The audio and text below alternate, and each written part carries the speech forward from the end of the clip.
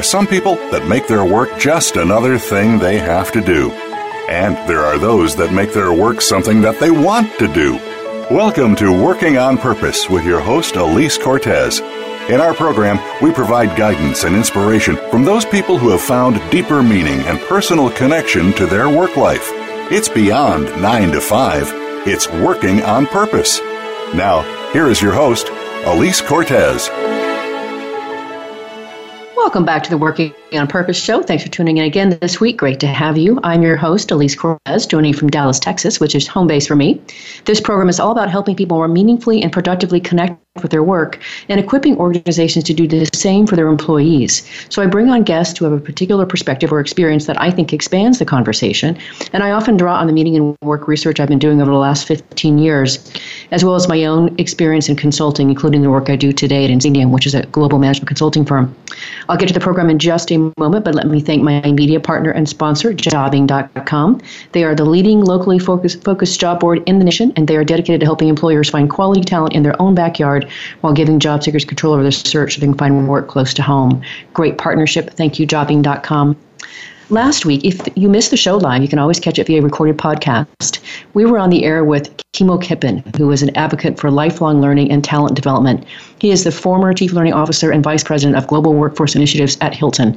We talked about what he's learned over his extensive career developing a workforce and his perspective on the future of the workforce with such disruptions as artificial intelligence and robotics. With us this week is Kash Kehi. He is the president of Kehi Consulting Group. He has enjoyed a career working with leaders around the globe to get better at leading. He's the author of the newly released book, 8 Leader Types in the White House. We'll be talking about those leadership types and what Kash has learned about the field of leadership in his career. He joins us today from Dallas, Texas. Kash, welcome to Working on Purpose. Thank you very much, Elise. It is a pleasure to have you. I've known you for a couple of years now, and I know you've been working hard at this book, and I'm so happy for you that it's out. It's here. Congratulations on that monumental achievement. Let's start with that. Thank you. It's a great feeling to accomplish a goal that you set 12 years ago. So glad you're part of it. 12 years, you bet. Oh my gosh, this is a day. Let's each of us crack open a bottle of champagne later and toast from across the fair city of Dallas. All right. So, before we talk about the work you've done in your 23 years of leadership, you've been in that space for a good amount of time, and you've learned a lot. I want to start off by presenting the actual topic for our listeners, Kash. Why do you think leadership is so important today? You know, I think if we want progress, if we want things to get better, it's not just going to happen on its own. Someone has to step up. Someone has to take the lead. And the need is just widespread. In the political sphere, we see stalemate, a lack of progress. In organizations, I'm sure you can relate, there's a lot of inertia, comfort with the status quo. So leaders and not managers are needed there, and they're needed at every level. I'm a big believer that leadership doesn't just happen at the top. It has to happen throughout organizations, especially when those organizations are flatter, matrixed, global. And then there are movements that need leaders. I think the title of Seth Godin's book, I couldn't believe it had been 10 years since he wrote it, Tribes, We Need You to Lead Us. I think it's very important for leaders to connect people and affect change. So that's the main reason. I also think C-level executives realize this. I just got a study today, Elise, a survey of 1,000 C-level executives who were asked, out of a laundry list of issues, like cybersecurity, terrorism, global uncertainty, or whatever, what they felt was the most pressing issue facing their organizations, and they said developing next-gen leaders. So I think it's a real need out there. If we want to see things get better, to get unstuck, we need leaders. Would you agree? I would. In fact, I was just thinking about this very thing. I had the privilege last week, Kash, of working with one of our clients. First, we as an organization got to help them develop their strategic frame for about 16 years out.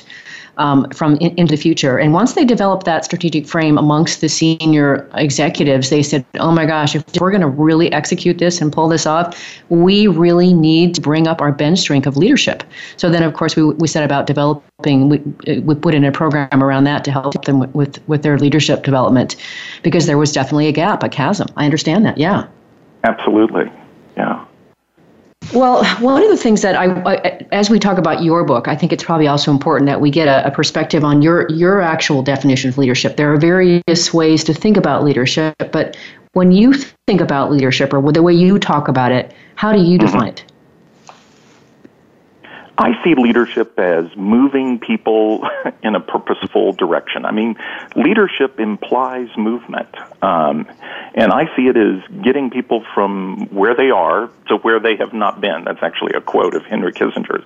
But it's, understanding where are we now, grasping the reality of the situation that you face, the mission, the team, yourself, without bias, staring it in the face. That's, to me, is the first step in leadership. The second is to envision success. What are we headed for? What is our vision? Where do we want to be? And there's obviously a tension there between being able to grasp the reality of the situation versus focusing on the future and where we want to be. And I think truly great leaders are able to do both and that's a hard thing to accomplish. And then once that vision, that direction is set, how do I engage people to come along on the journey with me? Or even if I'm leading myself, how do I engage myself? How do I motivate myself to achieve? I've got a friend, colleague who climbed Mount Everest and took several years of preparation. He even wrote a book, Finding Your Everest, or Finding My Everest. And it just, that took leadership. To move him from, base camp to that peak. And then we've got to drive performance. And so as leaders, it's not just about we've got a goal and we need to move there. Have we set clear expectations?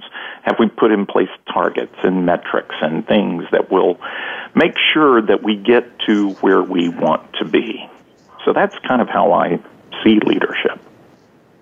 I appreciate that, and I don't remember exactly how you said it, but I was nodding my head vigorously over here on the other end of the line here, Cash. You said something about the fact that leadership entails taking people in a place they haven't been before, something like that. Is that what you said? Yes. Yeah. Okay. It is. Because if it's just staying where you are, that's not leadership. We are striking, boldly going where no one has gone before, if you want to use, the Star Trek motto. But it's taking people forward, taking people in a direction. And I don't know much about physics, but, a vector is mass times velocity. And if you think about getting a critical mass of people moving, that, to me, takes leadership. And, again, inside organizations, like you said, once you got that strategic frame done, you've got to align the culture. So we're rewarding the behaviors that we want at the end of the day.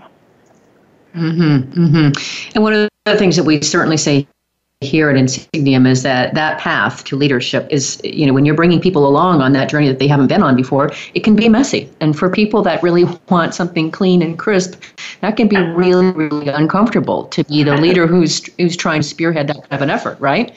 Absolutely. I refer to it in the book as a messy complexity.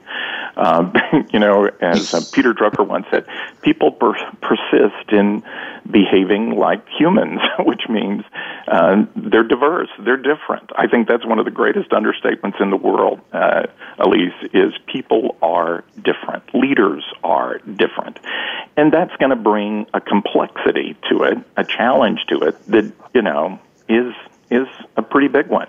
I would say the other thing I would add to you is something I really have latched on to is a concept from the Army War College called VUCA, that we live in a volatile, uncertain, complex, and ambiguous world. And that is challenging to lead into the unknown sometimes, where we have not been before. So, yeah. It certainly is. Now, you're starting to get into, by the way, VUCA. So you cut out a little bit there when you were speaking. So volatile is for the V. Yes. U is for what? Volatile, uncertain, C is for complex, and ambiguous. So that's complex the VUCA world that we live in, and that leaders are challenged to lead into. So it's not, an easy job. I will say it's not difficult, but it's not easy either. You've got to want to lead. And that's really my point in writing the book, is I want to help leaders get better, particularly next generation, new emerging leaders. I want to give them the basics, the fundamentals, and understand how their innate personality type can provide a lot of strengths, a lot of help, but also forecast a lot of struggles that they're going to have so that they can deal with them. I wanted to talk about that because I know you and I certainly have both over the years worked with a fair number of personality assessments, psychometric assessments, et cetera. And I'd love it if you could say a little bit about personality type versus leadership type. Sure. Can you compare, contrast, distinguish? There are a lot of typology systems in the world, and I've used several. I love the quote by George Box, all models are wrong, some are useful.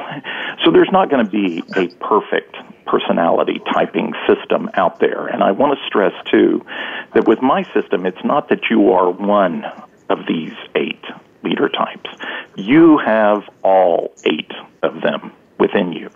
And when I refer to someone's leader type, what I really mean by that is their dominant leader type. And where this is coming from, Elise, is Carl Jung, in his book, Psychological Types, written almost 100 years ago. It's considered one of the 100 most influential books ever written. And it's the basis of the Myers-Briggs typology. So what I've done is, through my research and digging into Carl Jung, I've taken his 8 psychological types and asked, what would that look like in leadership? And so the Myers-Briggs, I can, for those who are familiar with it, I can certainly provide those type codes as I go through if, those in the audience are familiar with that.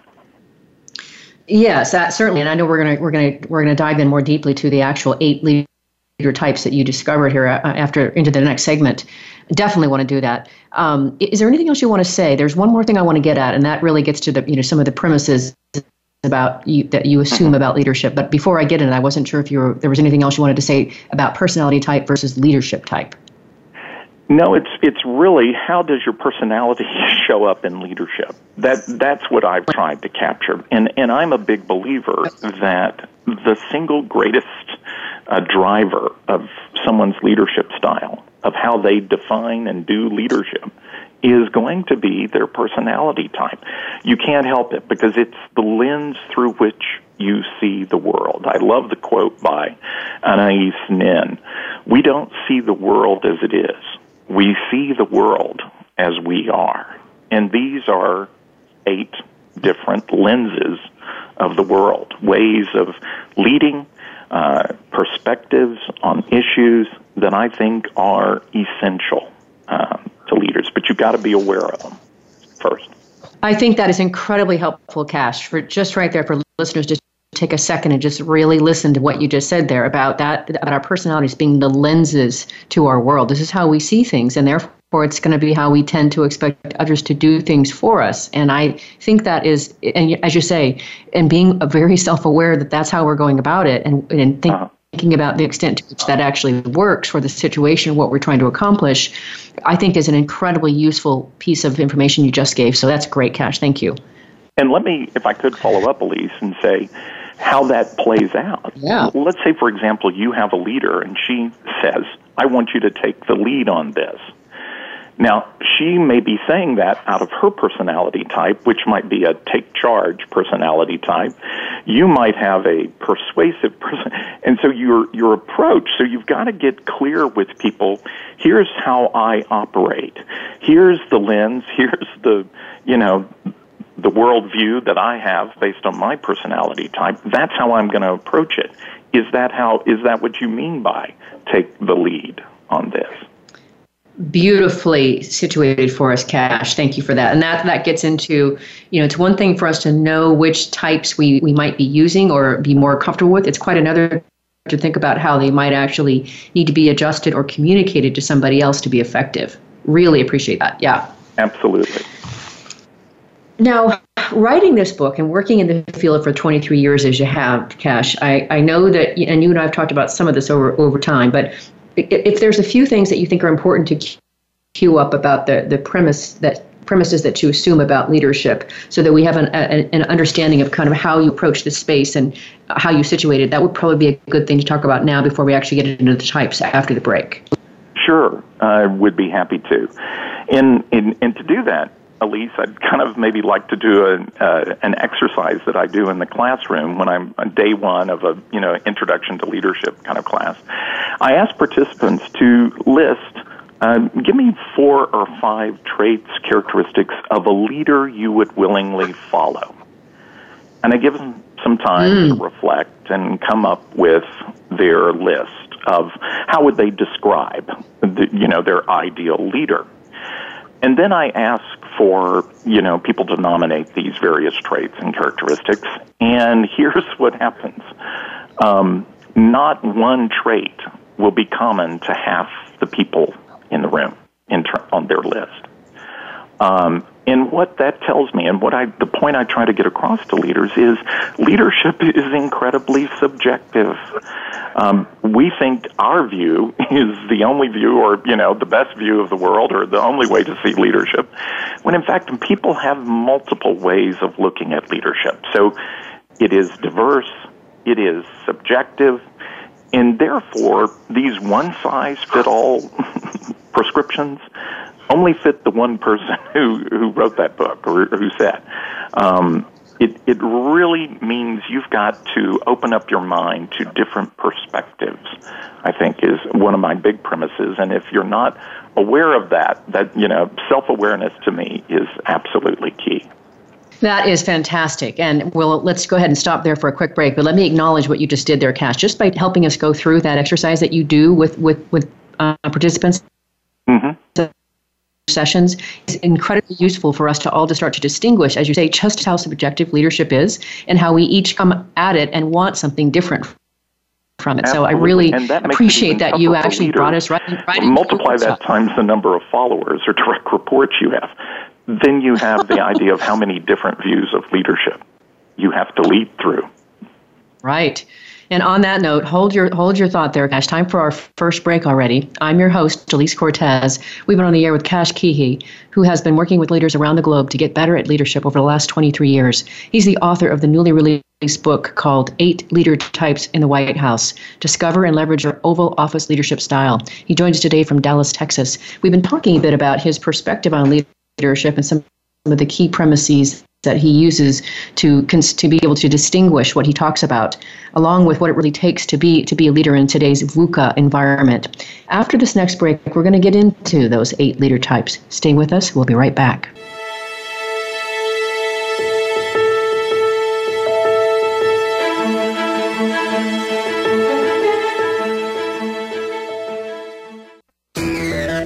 Friend us on Facebook to keep up with what's empowering the world. Voice America Empowerment.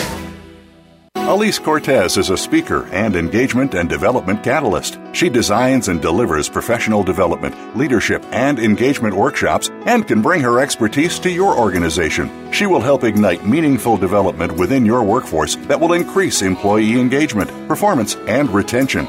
To learn more or to invite Elise to speak to your organization, please visit her at www.elisecortez.com. She would welcome the opportunity to help get your employees working on purpose. Follow the Voice America Talk Radio Network on Twitter. We're at Voice America TRN. You'll get the latest fix on what's happening with our shows, this week's featured guests, and general happenings that you should know about at the Voice America Talk Radio Network. Now you don't have to miss anything when you're away from your home or office. Just go to twitter.com/Voice America TRN. or follow along with us at Voice America TRN, the Voice America Talk Radio Network. We're on the cutting edge of social media. Can you keep up? Life can be confusing at times. There can be uncertainty, disappointment, and an inability to clearly see where you're headed. But it doesn't have to be this way at all if you understand how to take the next step in your life. Tune in to Living the Miracle with your hosts Michael and Raphael Tamura. We'll help you to find the deeper meaning that awaits you in your life, have certainty in yourself, and learn to be clairvoyant. Listen Wednesdays at 11 a.m. Pacific Time, 2 p.m. Eastern on Voice America Empowerment. It's your world. Motivate, change, succeed. VoiceAmericaEmpowerment.com.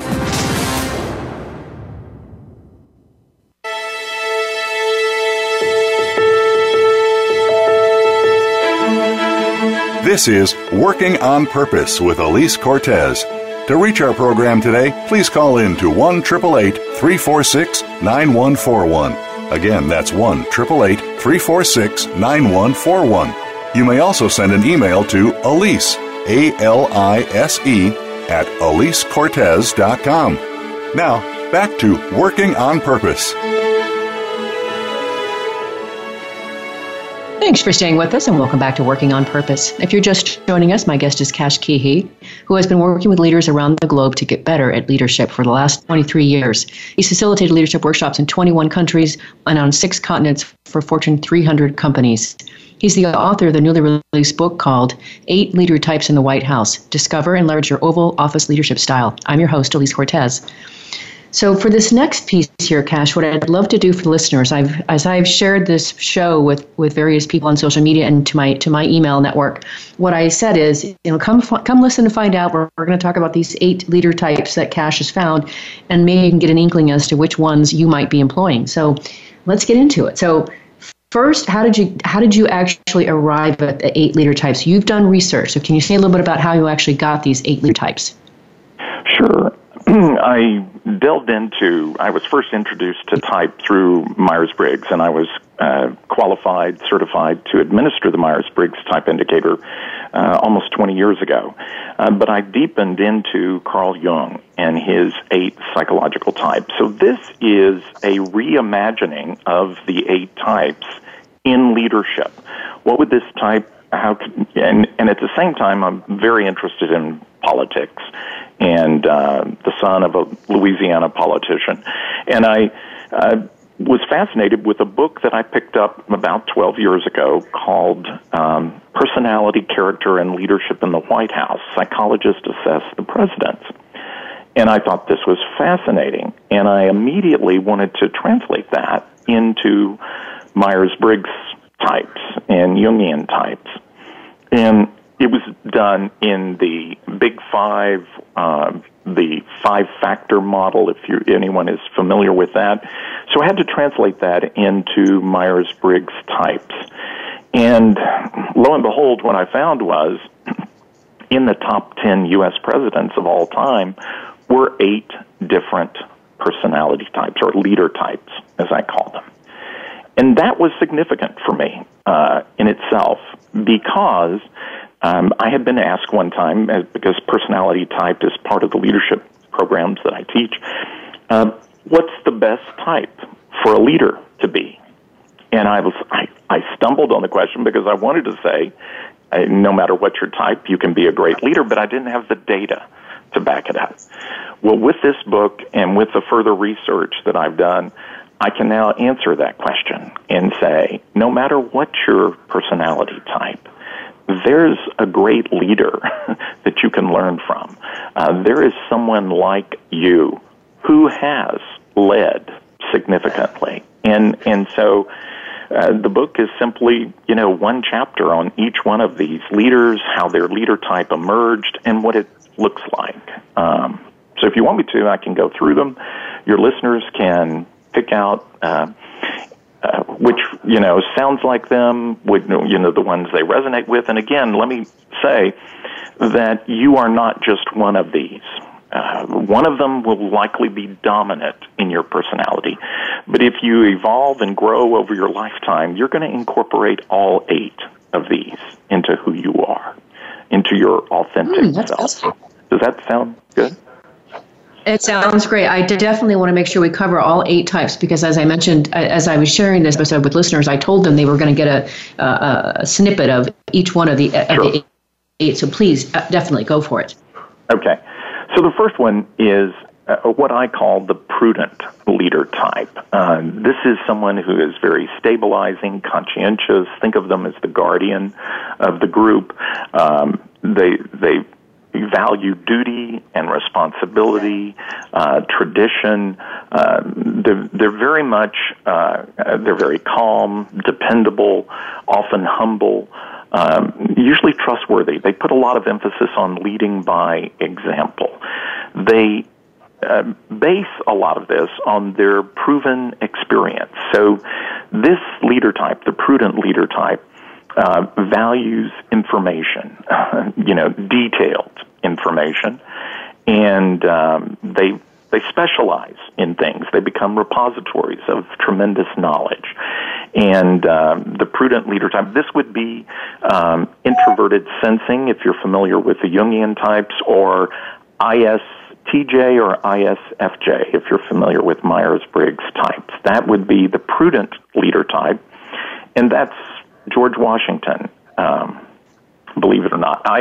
If George Washington would have had Excel spreadsheets, he would have run Mount Vernon in the Revolutionary War with Excel. He loved data and detailed documentation. And that kind of, highlights a key feature of this leader type. Shall I go on? Wonderful. Okay, so please. So that's prudent. Just again for our listeners, that type is called prudent. Go ahead. That was helpful. Perfect. Yeah. The next one is proactive.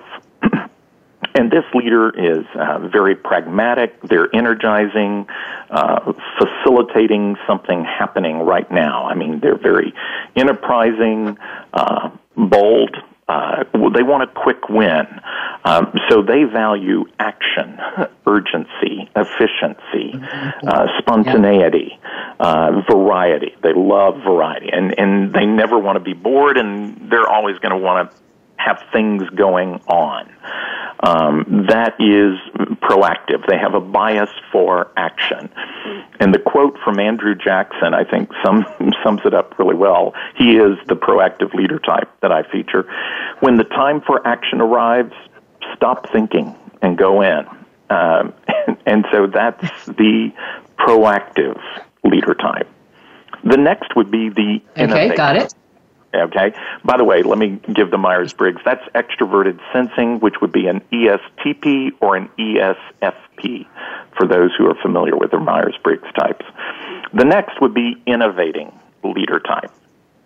And the innovating leader type is the pioneer, the one who is the transformative catalyst, who latches on to the next big idea. So they move into the new. In this case, it was Franklin Delano Roosevelt. And listen to this litany of news from presidents that I found shared this with FDR. FDR, it was the New Deal. John Kennedy was about the new frontier. Reagan led in a new direction, and Clinton was a new Democrat. You see how they want to be about whatever is new and is leading edge. They're very optimistic. They're a change agent. So that is the innovating leader type. Next up is the visionary. Great, Cash. I am drinking this up. It's great. Okay. So the next up is the visionary leader type. This would be the, I hate to keep going back. Innovating would have been extroverted intuition, which is ENTP or ENFP. The visionary leader type would be introverted intuition, and it would be INTJ or INFJ. And these are really hard to read leaders. And case in point, it's Thomas Jefferson. Very enigmatic, paradoxical, but incredibly inventive. Their intuition is very strong, but it's a deep, complex intuition. They're very intentional. They lead with a lot of foresight. So that visionary aspect is their ability to see into the future. One of my favorite quotes is from Steven Spielberg. He said, "I dream for a living." Thomas Jefferson said, "I prefer the dreams of the future to the history of the past." So that's the visionary leader type. Okay. The inclusive leader type, let's move on, is introverted feeling. This would be an INFP or an ISFP in terms of Myers-Briggs. This is your classic servant leader. Very authentic, very compassionate, puts a high emphasis on fairness, values diversity and respect for individuals. They're big on internal harmony. They're very often self-deprecating, self-sacrificing, very steady in a crisis. And Abraham Lincoln is for me, the epitome of an inclusive leader type. And I make the point in the book that he was inclusive on three levels. One, he was inclusive about who it meant to be human and American, and in including slaves in the American dream. So he's inclusive in that way. He was also inclusive that the South couldn't just opt out of the Union. He was going to include them even if they wished to be excluded. And finally, as Doris Kearns Goodwin pointed out in her book, Team of Rivals, he was incredibly inclusive with his leadership team. And so that's why I use him as the example of the inclusive leader type. Next up is persuasive. So the persuasive leader type is extroverted feeling. That's Jung's type. This would be ESFJ or ENFJ. Very affirming, very cooperative, a very tactful influencer. They put a lot of emphasis on trust, on trusting relationships. They're very passionate, committed. They seek loyalty and they want loyalty. So they're harmonizing, nurturing, probably your natural coaches, mentors, lots of warmth and empathy. And that would be Harry Truman. And the quote, interestingly, Harry Truman wrote a book on leadership. He defined leadership, and he said to the persuasive leader type, a leader is someone who has the ability to get other people to do what they don't want to do and like it. So that's the persuasive leader type. Then we come to the take charge leader type. And this would be the driver, the very delegating, results-oriented mover, shaker. They are assertive. They lead with tremendous conviction from their principles. They're the make-it-happen leader. And not just do it my way because I say so. They have tremendous structure. They set out the plans, the goals. They lay out the challenge, and they take on challenges. They move into them. And they're very candid, and they're very clarifying of what needs to happen and holding people accountable. And that would be Theodore Roosevelt. And one of my favorite quotes of his is, the best executive has the sense to pick good people and self-restraint enough to keep from meddling with them while they do it. So that's Theodore Roosevelt, the take charge leader type. That would be ESTJ and ENTJ, extroverted thinking. And finally, there's the independent leader type. And the independent leader type is introverted thinking, which would be ISTP or INTP from a Myers-Briggs perspective. These are very analytical, self-reliant thought leaders and goal achievers, if I might add. They're very much about clarity. They want things to be logical. They look at issues from multiple perspectives, but they value autonomy. They're very skeptical. They're, can be iconoclastic, but they want accuracy. They're very good with clarifying, and they're good with critique, even critiquing themselves. They tend to be very perfectionist, and this would be John Adams in a very strong thinking type.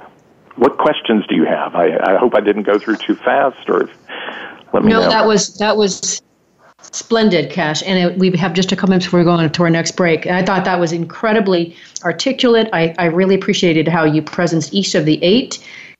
Before you even said the Myers-Briggs types, I know what my 2 are. You want to try to guess, or do you want me just to tell you? I would love to hear your thought. I want to know. It was really easy when you were going through proactive and take charge. I kind of figured that might be you. Anybody who's had to work with me certainly knows. Yep, that's how she's You would really resemble quite a bit. Read the chapter on Andrew Jackson, because he had a lot of both of those. He was a real survivor. And anyway, very interesting history. There was a little bit of the inclusive that I thought I could identify with as well. I think there's certainly, I can recognize aspects when I was the chairman of the board of the YMCA that I certainly could say was present for that, as well as when I was president of the Lakewood Service League. I think that I could recognize some of that there too. Well, and that's where you and I would have things in common, and why I believe I click sometimes with people is proactive and inclusive are my 2 leader types, which serves me well as a facilitator. I want to make sure everyone in the room feels included, and I'm very pragmatic about what we have to achieve, in the time, but I'm open, I'm flexible, so... Another thought that I had, and you said something about over our lifetimes, we might develop, I forget exactly how you said it, might develop into all 8 types. Another thought that I had was, can or do leaders change their type? And if so, under what conditions? How? Well, and I think, a significant event can shape a leader.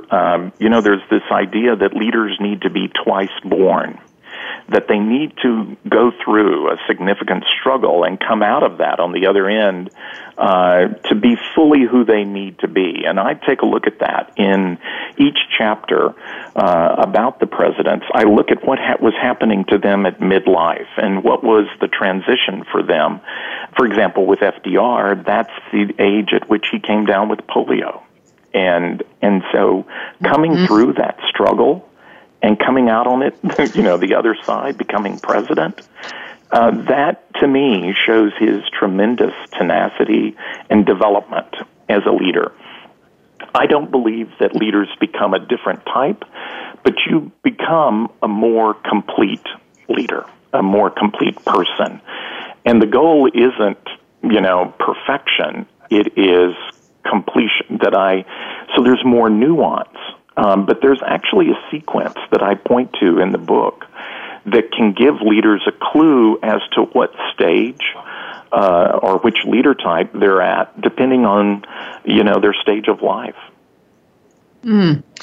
I cannot wait to read the book, Cash. I'm just really impressed with this, enjoying the conversation. And here we are already at the next break. Okay. I'm Elise Cortez, your host. We've been on the air with Cash Keehee, who has been working with leaders around the globe to get better at leadership for the last 23 years. He is the author of the newly released book called 8 Leader Types in the White House. Discover and leverage your Oval Office leadership style. He joins us today from Dallas, Texas.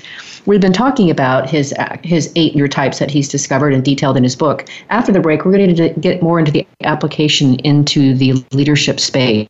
Stay with us. We'll be right back.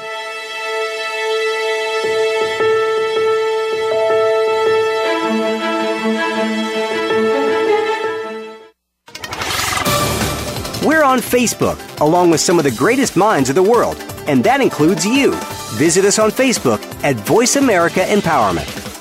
Elise Cortez is a speaker and engagement and development catalyst. She designs and delivers professional development, leadership, and engagement workshops and can bring her expertise to your organization. She will help ignite meaningful development within your workforce that will increase employee engagement, performance, and retention. To learn more or to invite Elise to speak to your organization, please visit her at www.elisecortez.com. She would welcome the opportunity to help get your employees working on purpose. We're making it easier to listen to the Voice America Talk Radio Network wherever you go. In addition to listening live, you can check out information about your favorite talk show hosts, discover new talk show personalities, add shows to your list of favorites, and listen to all our show archives on demand. All from your iPhone, BlackBerry, or Android. Download it from the Apple App Store, BlackBerry App World, or Android Market, and get ready to tune in. The Voice America mobile app, powered by Aircast.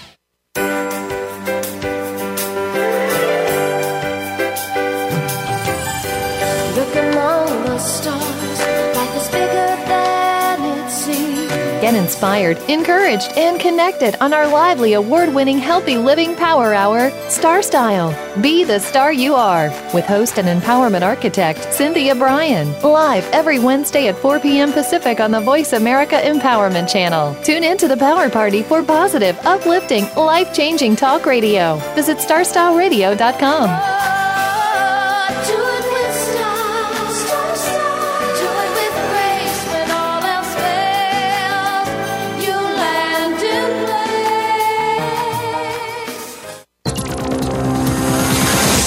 It's your world. Motivate, change, succeed. VoiceAmericaEmpowerment.com.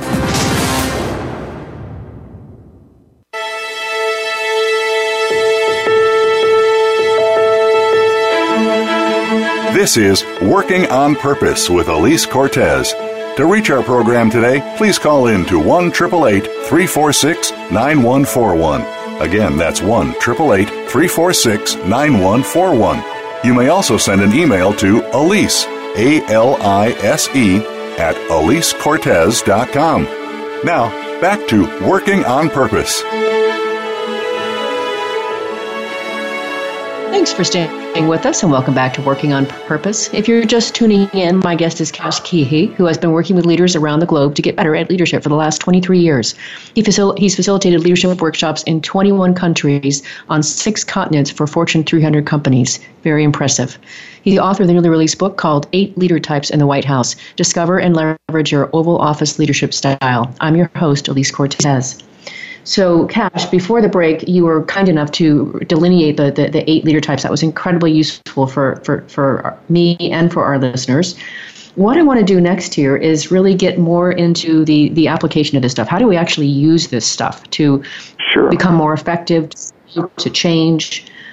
So one of the things that you and I were talking about on the break is just the sheer privilege it is to get to work in the space that we do, to developing leaders, to be on the journey with them. I mean, that precious, intimate space where somebody's growing and being vulnerable and putting themselves out there and leaping into the wild blue yonder of whatever's next. And I just really cherish that, and I know you do too. So I thought it would be interesting if maybe you could share a couple examples of leaders that you've known or even worked with who have maybe made a sizable transformation in their leadership. Mm-hmm. I would start with my father, who I think began life as a extroverted, very proactive, active kind of take charge leader. And as his life evolved and his work and becoming much more involved at a political level, he transformed into a thought leader, that very much an independent. And I believe there's an arc of development that every leader goes through. That if you start off your life as an extrovert, you're not going to become an introvert later on, but you will certainly incorporate more of that introverted tendency, and vice versa. If you start off your life introverted, you will likely end up incorporating a lot of extroversion later on in life. So I do believe in this developmental process. I think it's a cumulative sequence of events. And basically what's happening is the first half of life is figuring out, I think Jung said, the first 40 years is just research. It's figuring out, who am I? And the ego, this is when the ego gets established. And it's at midlife, and whenever that happens, 35, 38, 40, something like that, there are these unconscious, proddings that are percolating up within you that are saying, is this all there is to life? Do I need to be more? And for a leader, that's re-examining what have been my leader types and what could they be going forward, and that there's more to your story. And how do I pursue that? Now, I saw this in some of these presidents very incredibly. Harry Truman was one. I could just see the stages of his development. But even when Harry Truman got to the decision about the atomic bomb, he was missing John Adams and Thomas Jefferson. And that, Elise, is, to me is the application that I would hope for leaders. It's not just a matter of knowing this is my dominant leader type or these are my 2 or 3 supporting leader types. It's which one is my Achilles heel, or which one or two.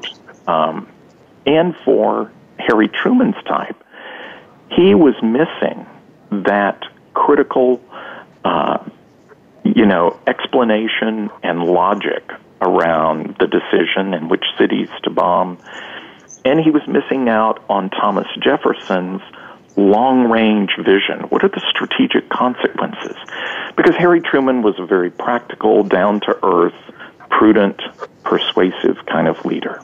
Does that make sense? That just how these come into play in real-life decisions? It does, and it's great, Cash. This is exactly what I was hoping for to share with our listeners. So, yes, please. So I see that in organizations, if you realize these are my strengths, these are the leader types that I call on, it's great if the situation you're in demands that. But let's say you're in a situation that's very different from what your leader type is comfortable with. You either need to, pull that up from within you, or make sure you've got someone on your team that is providing that voice. And in the book, I take readers through a strategic planning process using all 8 of the leader types and what their perspective is. If I could, let me just share very quickly, run through. In a strategic plan, this is what each one is going to provide. The prudent leader knows how we got where we are and what our strengths and weaknesses are, and is going to caution us against risks. The proactive leader has a grasp of the immediate situation and can identify what's the most pressing threats and opportunities. The innovating leader sees various scenarios of how the world could evolve. They can connect the dots. They see what needs to change in the organization. The visionary leader sees more the end game. How is this going to play out? What's our true vision of how we want the world to look like? The inclusive leader makes sure that we all protect the values that matter most in the organization. The persuasive leader makes sure the culture is aligned around the strategy. And the take charge leader is setting stretch goals, implementing the strategy, seeing how it needs to be implemented, and making sure everyone takes ownership. Finally, the independent leader is going to make sure we have a balanced scorecard to check how we've done. But can you see where if you're missing one of those leader types on your management team, you won't see the need for that perspective or that step in the strategic planning process? I do see that, and I absolutely understand the beauty of having a diverse team.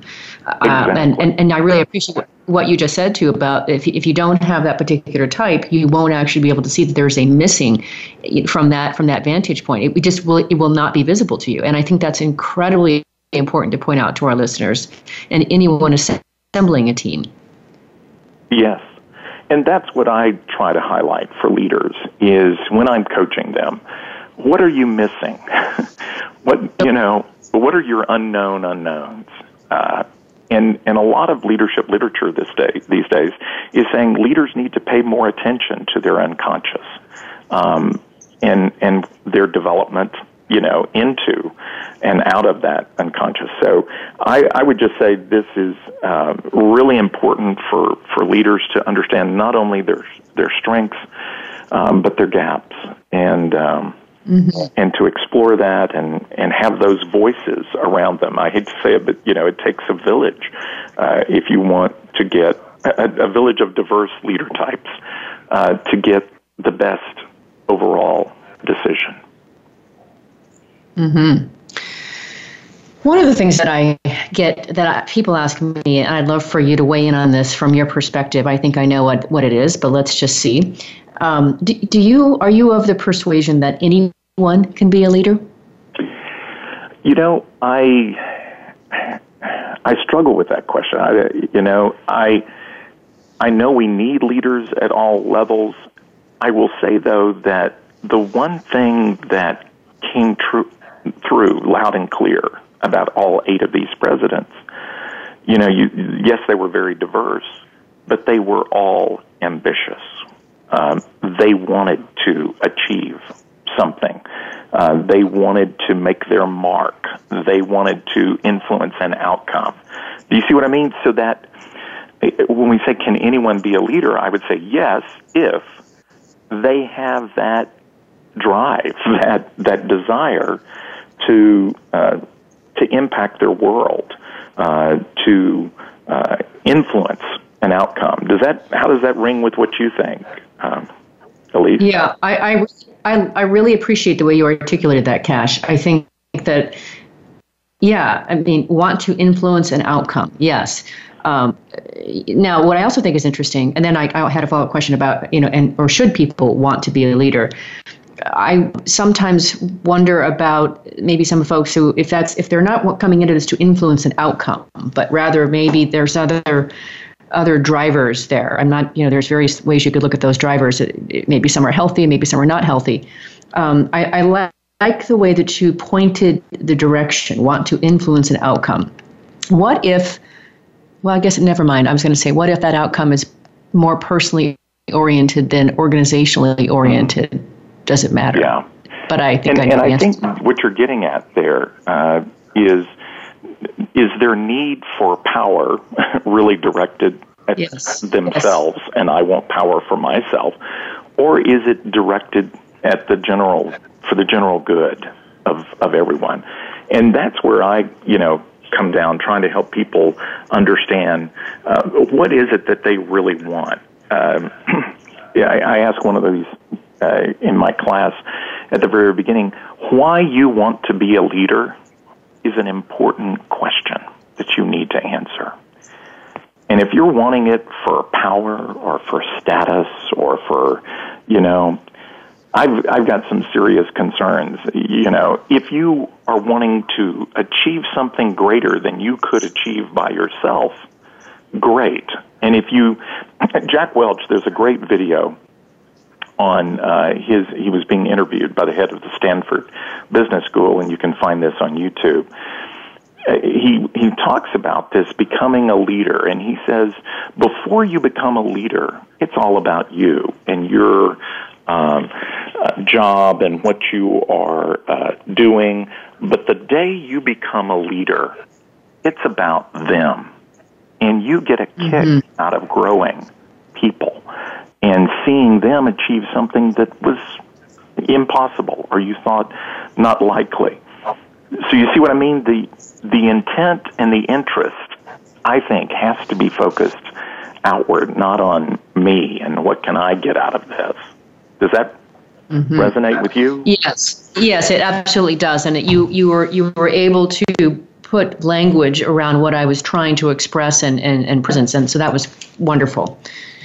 We are almost out of time, Cash, and I like to give my guest the last word, if you will. So knowing that this show is all about helping the listeners more meaningfully and productively connect with their work, what would you like to leave our listeners with today? And maybe say a minute or less.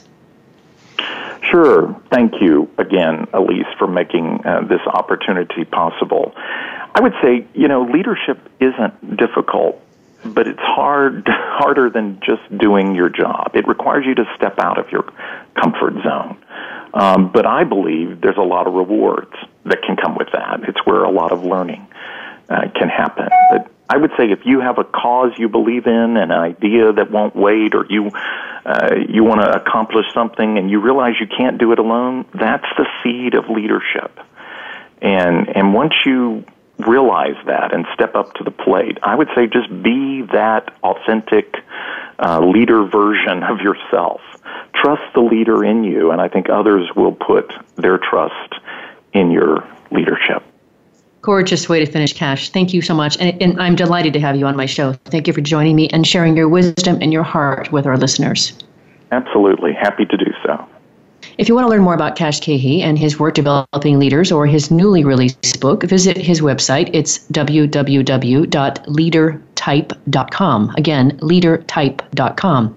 Next week, we'll be on the air with Mario McCracken of Move Medical, and he's also a contributing writer to Inc. We'll be talking more about leadership and just really what it takes to build really effective teams. So see you then. Remember that work is at least 1/3 of our life, so let's work on purpose.